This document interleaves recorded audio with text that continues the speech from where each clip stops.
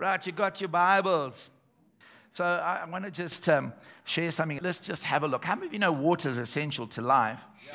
And therefore, the symbolism of the Holy Spirit as water is quite pertinent, because just as water is essential to life, our bodies are made up of 75% water, the earth very much the same. And without water, nothing could live. And without the water of the Spirit, we could not live. The only reason why we're alive is because of Him. And that's why the prophecies of the Old Testament, often misunderstood right throughout the Old Testament, the conditions and terms, and I know you know this, I'm saying it for those who maybe don't know, is that the terms and conditions of the law was this: if you obey, the first thing that will happen, I will send rain in its season.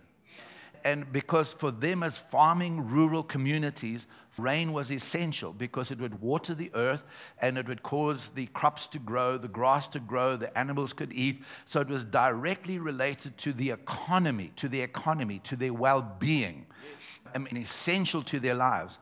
And God, speaking to the children of Israel, said, I want you to understand that the first thing that will happen when you're disobedient, He said, the heavens will be like brass, the earth will become like iron, because I will withhold the rain.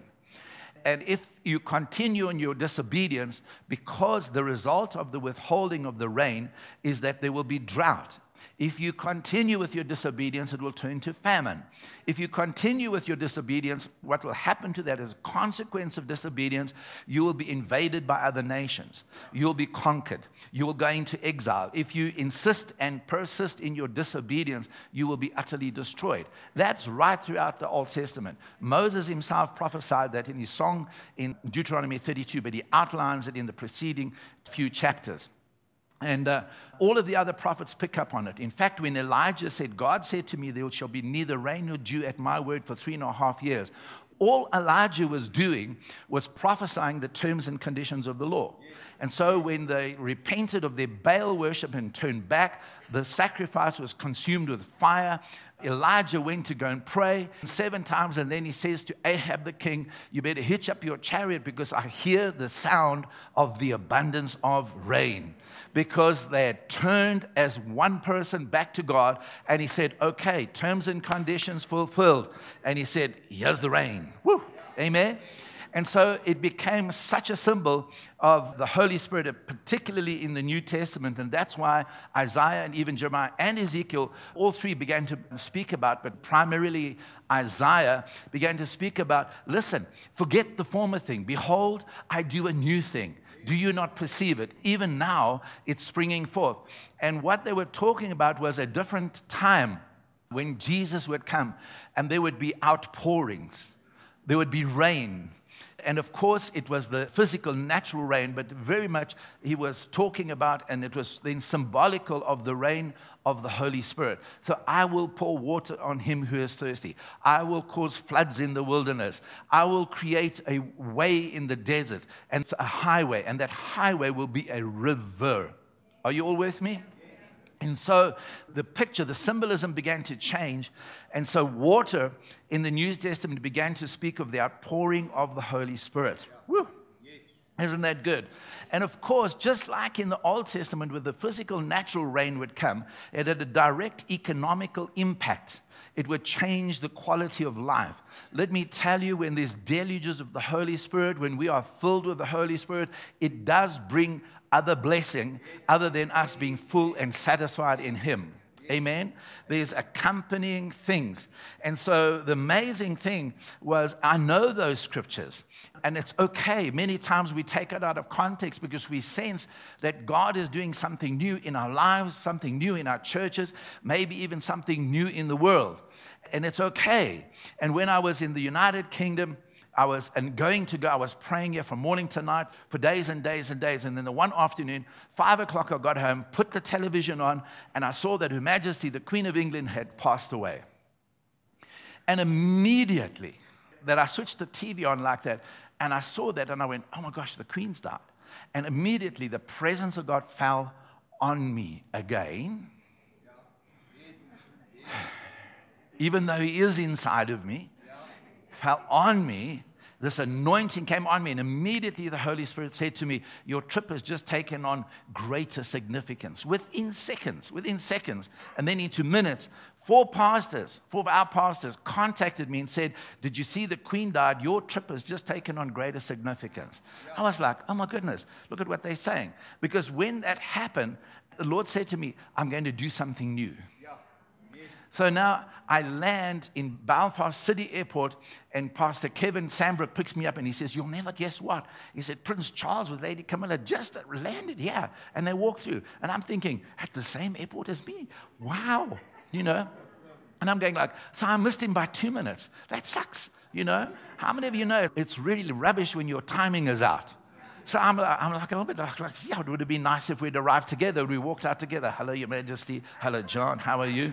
It would have been nice. We walked out together and people taking photos, and it was like two royal highnesses, So, but I missed him. But anyway, so then I said, oh, no, I missed him. So he says, don't worry, you're going to see him now. So I think he's joking. So anyway, we drive into the town. He lives in Hillsborough, a block away from Hillsborough Castle. The king is there entertaining, the government ministers in Ireland and in Northern Ireland and things like that. And I don't know. So we park the car. He says, come, I said, where are we going? He says, we're going to see the king. Whew. So we walk around the block. Here's all the barricades. There's thousands of people, and they're all singing, and there's Union Jacks, and there's flowers everywhere. And then he says, let's walk down the road a bit. And the barricades go for kilometers, but we only walked about 200 meters, and there's no one. The last group of people are there. They're all bunched outside the gates. There's no one there for kilometers. So we walk a little way away. So we got our own little private party, the three of us. And then he says, it'll be the second car bearing the royal standard. And he says, you'll be here soon. Camera ready, your camera's ready. And then claps and cheers and hurrahs and everything like that, and God save the king, and then down he comes. I'm going like, oh, here's the king. Like this, and he's from here to Jenny, like with my camera, and then he does that. It's like, hey, John, how's it? Hello, Your Majesty. And I got it. And when I'm filming it, I'm thinking, how incredible is this? That the timing, you couldn't plan it better. The timing, I'm here, and there goes the king. And as the king goes past me, the Lord says, you've seen the old, you've now witnessing the new. Yeah. I was like, oh my word, God, what is this about?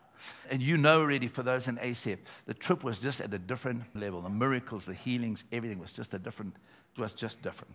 Never experienced things that I experienced on that trip. And so God is doing something, and there's a freshness about it. That's the awesome thing about him, is that he's ever new, he's ever fresh, he's never stale. Amen? It's one of the reasons why he says, ask for your daily bread. And I know it's provision, but in the I'm preaching too much now because I'm having fun. But it's all your fault because you're drawing it out of me, okay? So, but just keep drawing. Don't stop drawing. But that's why that fresh bread had to be baked daily in the holy place, in the temple.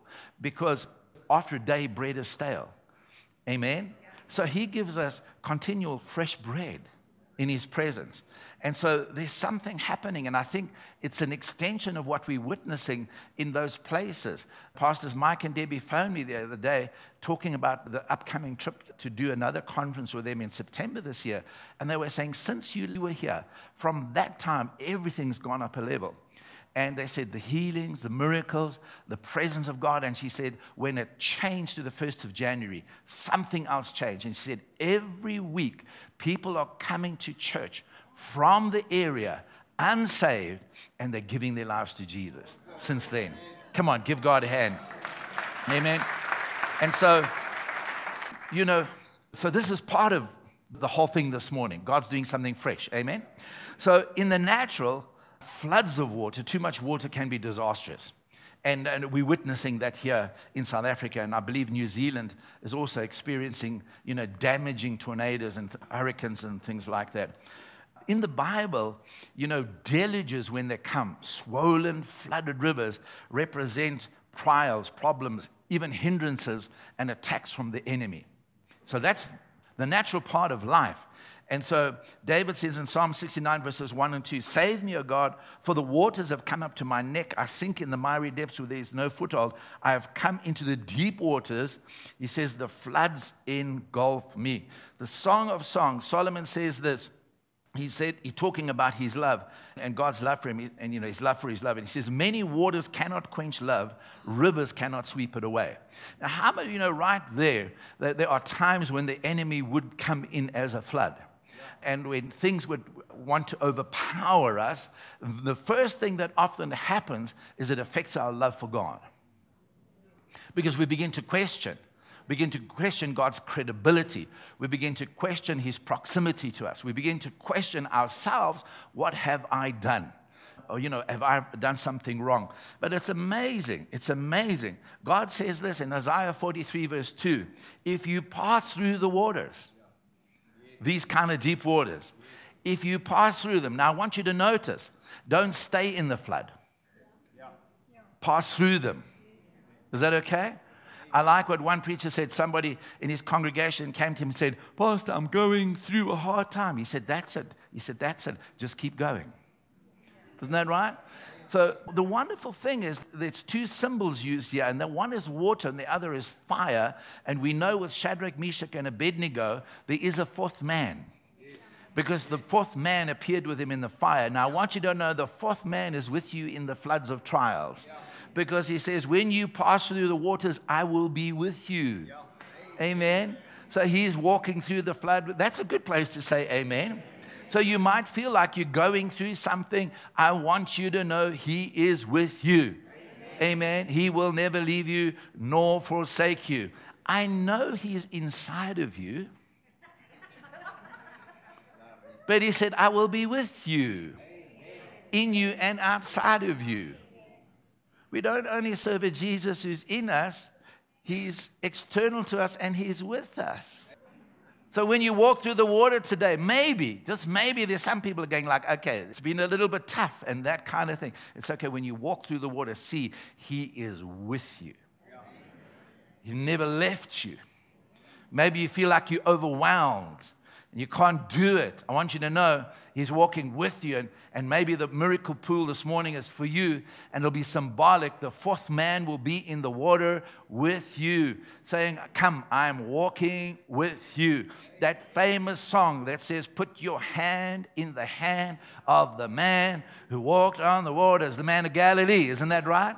And so he is with you. Come on, tell the person next to you, he's with you. Even if it's floods, even if it's fire, he's with you. He's with you.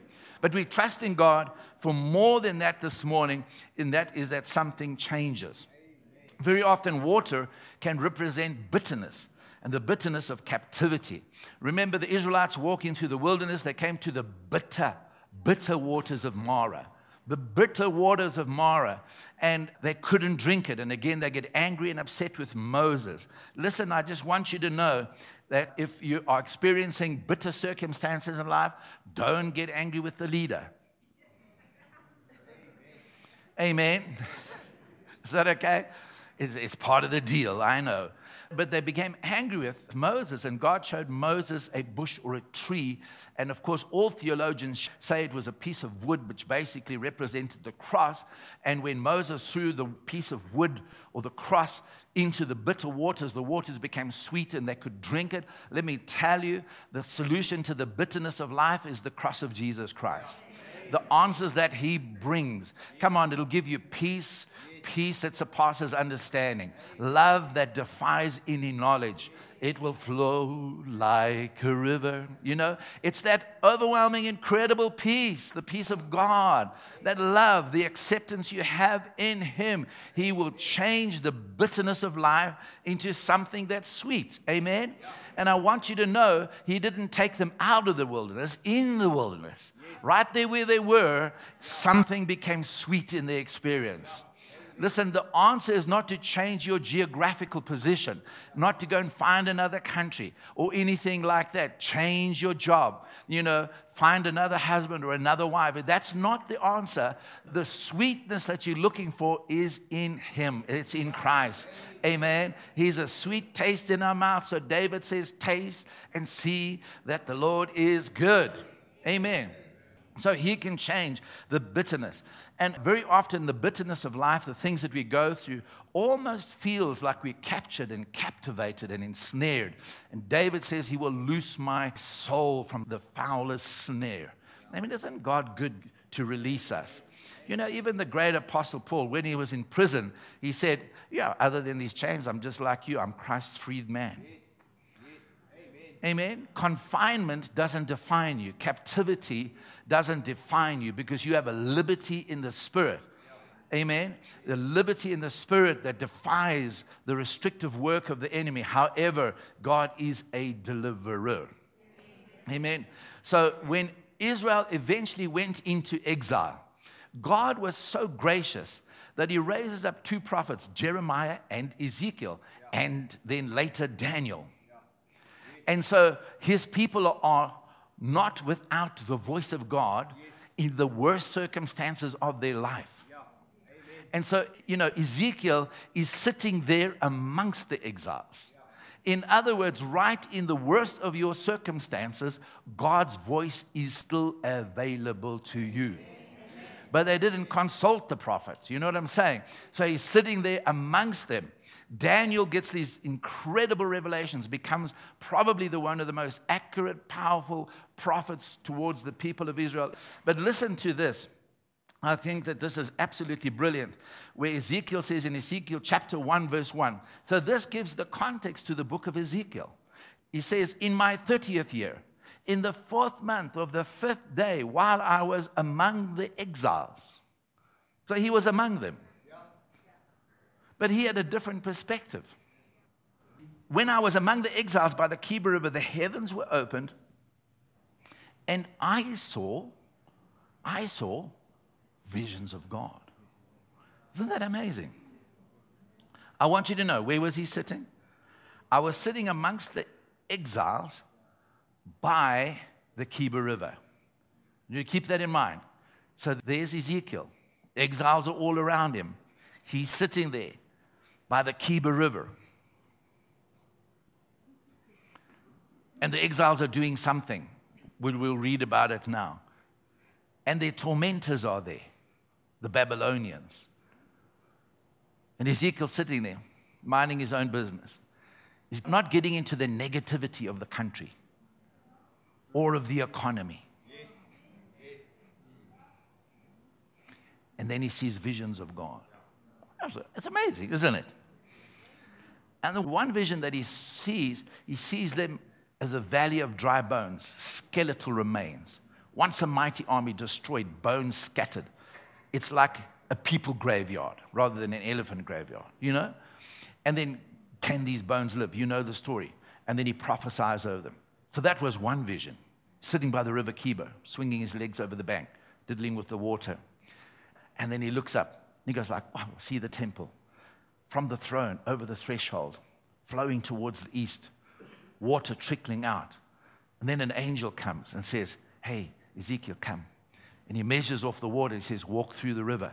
And he walks through. And this goes like ankle deep. Wow. And then the angel says, come, let's measure another 1,000 cubits. He says, walk through. Oh, my goodness. It's knee deep. Goes back to the bank. And then the angel says, come, another 1,000 cubits. Oh, my goodness. It's waist deep. Come, let's go another 1,000 cubits. A mighty river that you can't swim across. Takes him back out of the bank. They walk down the river and he says, have a look. There's trees, there's fruit, there's fish. And then he sees at the confluence of the river, or the estuary of the river, it flows into the Dead Sea. And he says, it makes the salty water sweet and drinkable. Isn't that awesome? And so this is what he's seeing, visions of God. So he's not seeing the river of captivity, the river of bitter experience. He's not seeing the river of barrenness. He's not seeing the river of sickness. He looks up and he sees a river flowing from the presence of God. Down the mountain, the river flows. It brings refreshing wherever it goes. So that's what he's seeing. He's, But now his fellow countrymen, it's recorded in the Psalm 137. And so it tells us in Psalm 137, the whole psalm in Psalm 137, by the rivers of Babylon, there we sat down and we wept when we remembered Zion. Let's go to verse 2. He says, there on the poplars we hang our harps, the trees that were growing next to the river Chebar. So they hung their harps there. They wouldn't sing because our captors asked us for songs. Our tormentors demanded songs of joy. They said, sing for us one of the songs of Zion. And they were saying, now this is happening around the prophet. They're saying, how can we sing the Lord's song in a foreign land? How can we praise? How can we rejoice? We're in captivity. How can we do that? And you can read the rest of the psalm, because then it becomes an imprecatory psalm where they're saying, Lord, kill these Babylonians, kill their kids, kill them. I know it sounds rough, but they used to pray like that those days. In other words, do to them what they did to us. Get them, God. But anyway, the point is this. They were saying, we can't sing, we're in captivity. But there was a man sitting right there that was not seeing all of this, oblivious. He sees a river of God, ever increasing, deepening. And there was a prisoner living as a freedman because of the presence of God. Amen? Listen, before we get free from things, whatever, we need to get free in here and realize our freedom in Christ. Then it'll manifest. Is that okay? And so this morning, maybe, just maybe, if you feel like, yowza, I've been in bondage, I've been in whatever, then God has got a solution. Amen. If the waters of life are bitter, if the water of life is captivity, let me just tell you of another example. In 2 Samuel 5, verses 17 to 21, on 2 occasions, the Philistines came up against David when they heard he was being appointed and anointed as king. And it tells us that when the Philistines heard that David had been anointed king of Israel, they went up in full force to search for him. But David heard about it and went down to the stronghold. Their stronghold, that's like on the border. Now the Philistines had come up and spread out in the valley of Rephaim.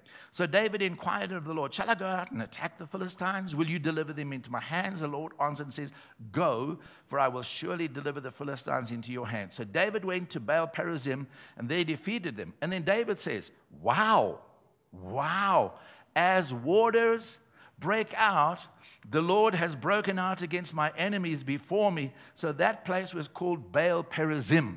And I want you to know the Philistines abandoned their idols there, and David and his men carried them off. Not so they could worship them, but because they would be made of gold and silver and other things. In other words, they got the bounty of the enemy because God broke out like many waters. So maybe this morning when you walk through, for you, that might be Baal Perazim. Woo! And the things that you've lost, God will restore. I love the song that we sang. Love is restoring everything we lost.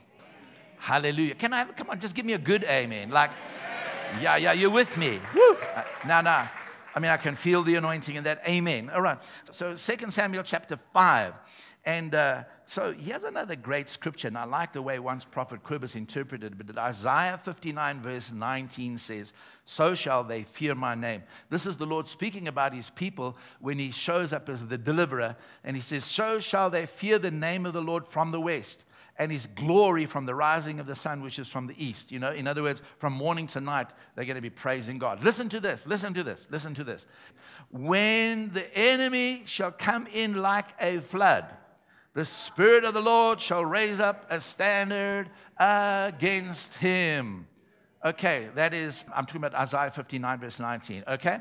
So I like the way Prophet Quibus once translated that. He says, when the enemy will come in like a flood, the Spirit of God will raise up a standard against him. He said, just knowing the scriptures, he said, all you got to do is just move the comma a little bit and it becomes something completely new. Okay, so rather put in the King James. So in other words, when the enemy would come in like a flood, the Spirit of God would raise up a standard.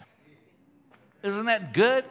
Yeah. When the enemy shall come in, comma, like a flood, the Spirit of God shall lift up a standard against him. That's like Baal Perazim. Because the enemy came. Like a flood, God broke out. Baal Perazim. Maybe this morning when you walk through the water, for you it'll be prophetic of God's going to break out for you like many waters against your enemy. Because he came against you, God will raise up a standard that his Spirit will just wash it all away like a flood.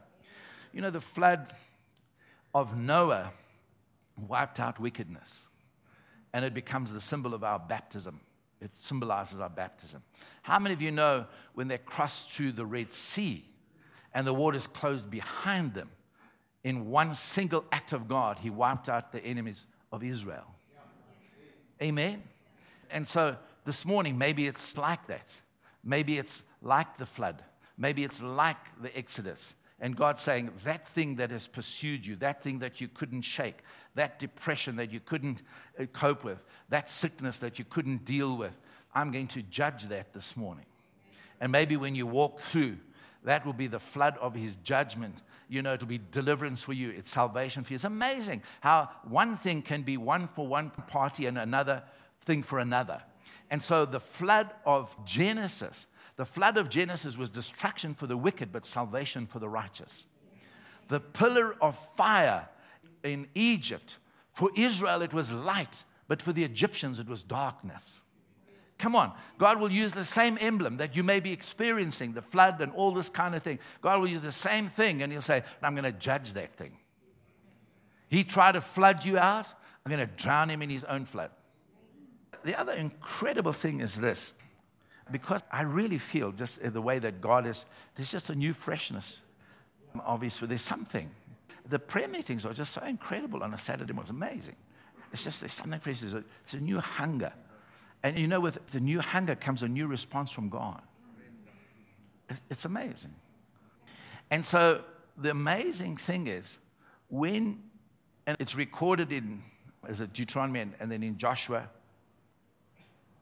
Numbers maybe, I don't know. And then in the book of Joshua, where God begins to speak to Moses, and he said, right, you're going to cross the Jordan, you're going to enter the promised land. And then, of course, God said to Moses, you're not going to do it, but Joshua's going to lead them. And there was a whole preparation thing that they were to do, the two mountains, and Gerizim and Ebal, and half the tribes go there, half the tribes go there. These pronounced curses, these pronounced blessings, take rocks out, put up monuments, whitewash them. There's a whole thing. It's quite interesting. That's where John the Baptist was baptizing when Jesus came to baptize. It's right there. Right there. And what the symbolism of it was this, is that, hey, you guys are crossing the Jordan into a new promised land in Christ. Spiritual territory. Never mind, that was just bonus. That is not included in your offering. Everything that's dessert, we'll take another offering later. That was dessert. And so the amazing thing is when the nation of Israel crossed the Jordan and went into the promised land, they were not the same people that they were when they left Egypt. And often we go through periods where it is bitter, where it is tough, where it is difficult, where things have gone wrong, when it feels like I don't have God's attention. Like, why is it that I always get the raw deal? I look at others and everything just happens seamlessly for them.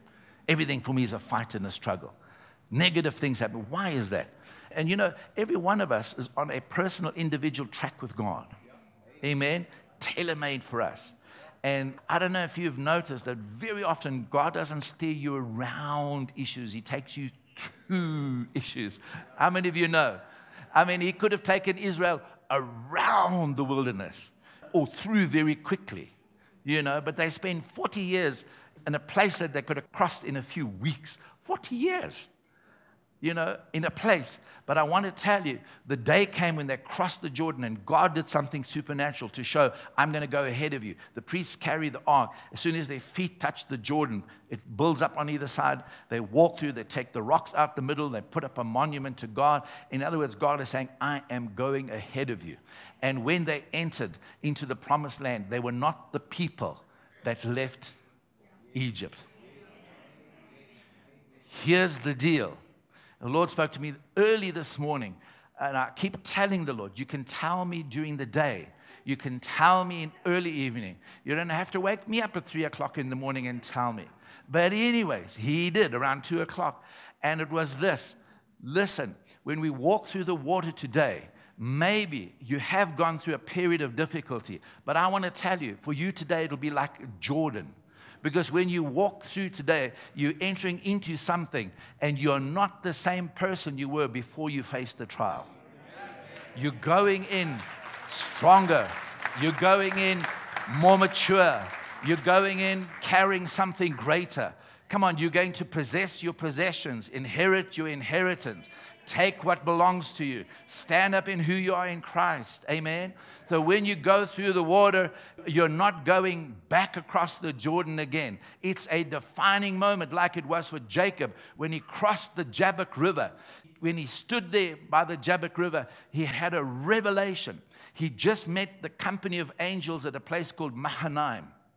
And he saw the angels of God that accompanied him, without him even knowing that all the time he was in the difficult period with Laban, where he got cheated concerning his wife. The angels of God were with him, because he comes to Mahanaim. And Mahanaim says, another company. That's what it means. And when he gets to the Jabbok, so he realizes, God has been with me, and God is with me now, because he saw the army of angels.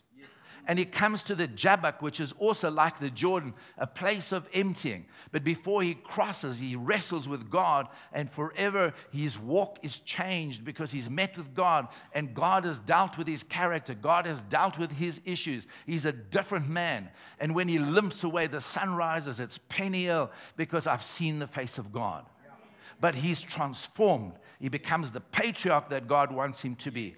And when he crosses the Jabbok River, he says this, God, when I came this way to go there, I was one company. He said, now I'm crossing this way. I am two companies. In other words, I realize all of heaven is with me. Woo. Amen. So this morning, maybe it's your Peniel. Maybe it's because you've been walking in a certain way, and God has dealt with you through whatever, by his word, the application of the word in the face of trials. And maybe when you walk through and come out the side, God is saying, I want you to understand. I want you to understand, before you walk through there's one company, but when you come out the other side, I want you to understand that all of heaven's resources is with you. The armies of heaven is with you. Woo! I want to run through there now. The thirst that life creates. So anyways, but when you walk through the water, maybe it'll be that for you he makes you lie down in green pastures. He leads you beside quiet waters. They drink their fill of the abundance of your house, and you allow them to drink of the rivers of your delight. For with you is the fountain of life-giving water. In your light, we see light. Jesus said, if any man is thirsty, let him come to me and drink. And I don't know about you, but the issues of life often, the thing that it does for me just makes me more hungry, more thirsty, more desperate for God. We hate to be in that place of a lack of the sense of his presence, where we lose the sense of his proximity to us, that God is with us. We lose that sense of his presence. And, it's good to just get back and to drink afresh. And so Isaiah 32 verse 15 says this, because God then, when we drink, he creates an overflow. Isaiah 32 verse 15 says, till the Spirit is poured on us from on high, and the desert becomes a fertile field, and the fertile field seems like a forest. This is the Amplified Translation. Verse 20 says, blessed, happy, fortunate are you who cast your seed upon all waters. Cast your seed. That's why I said this morning, let's sow a seed into this meeting this morning. Let's sow a seed towards the move of God. Let's sow a seed to revival. Let's sow a seed to refreshing. Let's sow a seed to God just touching your life and setting you free and changing it from bitterness to sweetness. Let's sow a seed to your physical healing this morning. Amen? And so he says, blessed, happy, fortunate are you who cast seed upon all waters. When the river overflows its banks and irrigates the land, you who allow the ox and the donkey to roam freely. Because of the harvest, the abundance. In other words, when the waters are flooding, when the Spirit is moving, sow your seed. There'll be such abundance. You don't have to put your cattle and your donkeys in a little hockey and feed them. They can roam and eat on the abundance. Amen. There's refreshing. I love what Psalm 46 verses 4 and 5 says in the Message Bible. Maybe this morning it's refreshing. River fountains splash joy, cooling God's city, this sacred haunt of the Most High, the sacred haunt of the Most High. God lives here. The streets are safe. God at your service from the crack of dawn. Unbelievable. Wow. Amen. And then, of course, there is 2 Kings 5, John chapter 5, as I close. Then there's also, in 2 Kings 5, Naaman the Syrian came to the prophet, and he wanted the prophet to come out and lay hands on him. Got all offended when the prophet didn't want to come out. And the servant convinced him, just do what the man of God says. Dip yourself 7 times in the river. And he goes, hey, in Syria we've got much nicer rivers than this dirty, muddy water. And the servant says, just do what the man of God says. Dips himself 7 times in water, comes out, the leprosy is gone. Isn't that awesome? John chapter 5, at the pool of Bethesda, from time to time the angel of the Lord would go there, the Bible tells us, and stir and trouble the water. And Prophet Kobus always used to do this because he was the angel of the Lord in that place. And I'm the angel of the Lord here, and he would stir the water.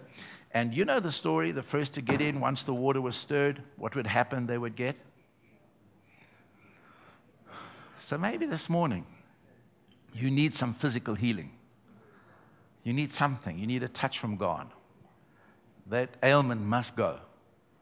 We've been seeing and experiencing miracles and miracles and miracles and miracles. And we've been ringing that bell quite often. So let's trust God that next Sunday you come here, we ring the bell for you. Amen. That this is a pool of Bethesda for you. That this is like the river where Naaman dipped himself. And he came out cleansed, healed. Last miracle pool that we did, there was a young lady sitting right at the back. And it was weeks and weeks later, she came and she said to me, I've never told you this. So I never told you. She said, but we came, it was the first service we ever attended in your church, and you had a miracle pool meeting. She said, excuse the fact that I have to give you this graphic, too much information thing. She said, but I was battling severely with piles. Young lady. And she said, God, I'm so tired as the doctors give me it, they've done. She said, and she's really struggling. And so they came to the service because they heard we were doing miracle pool. I've never told you this story. And she said, I walked through the pool. She says, I went to the bathrooms and I checked. It wasn't healed. So she said, so I joined the queue again. I said, God, I'm going through again and again till you heal me. Second time she went to the bathroom, completely healed. Amen. So don't be like Naaman and say, the prophet's got to lay hands on me and prophesy. No, I've been prophesying for a long time now from the word. Amen. And so this comes all the way from Scotland, from the Rumbling Well, where crowds and crowds of people used to gather on the last night of April, sleeping there next to the bubbling brook that I went in.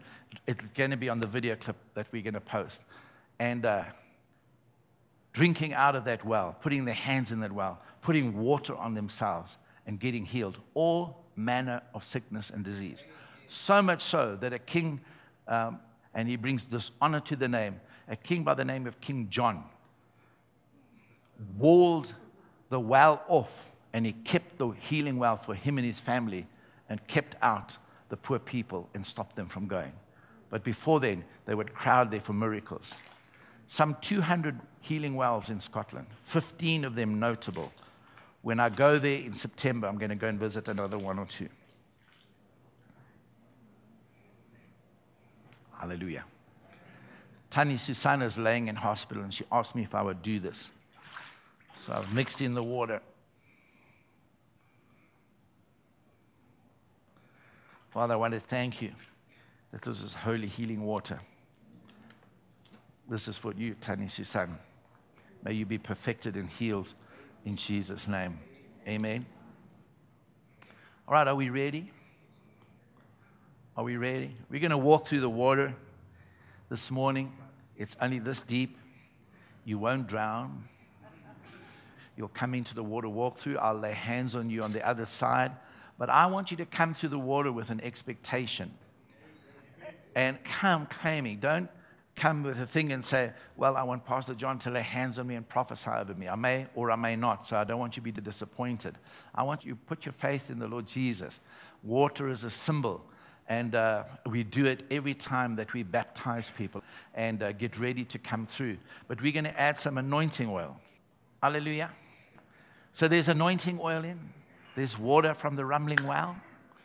I've laid hands on, stirred it. We're ready for miracles. I want to tell you honestly, how many of you have noticed that I'm much better since I came back from the UK?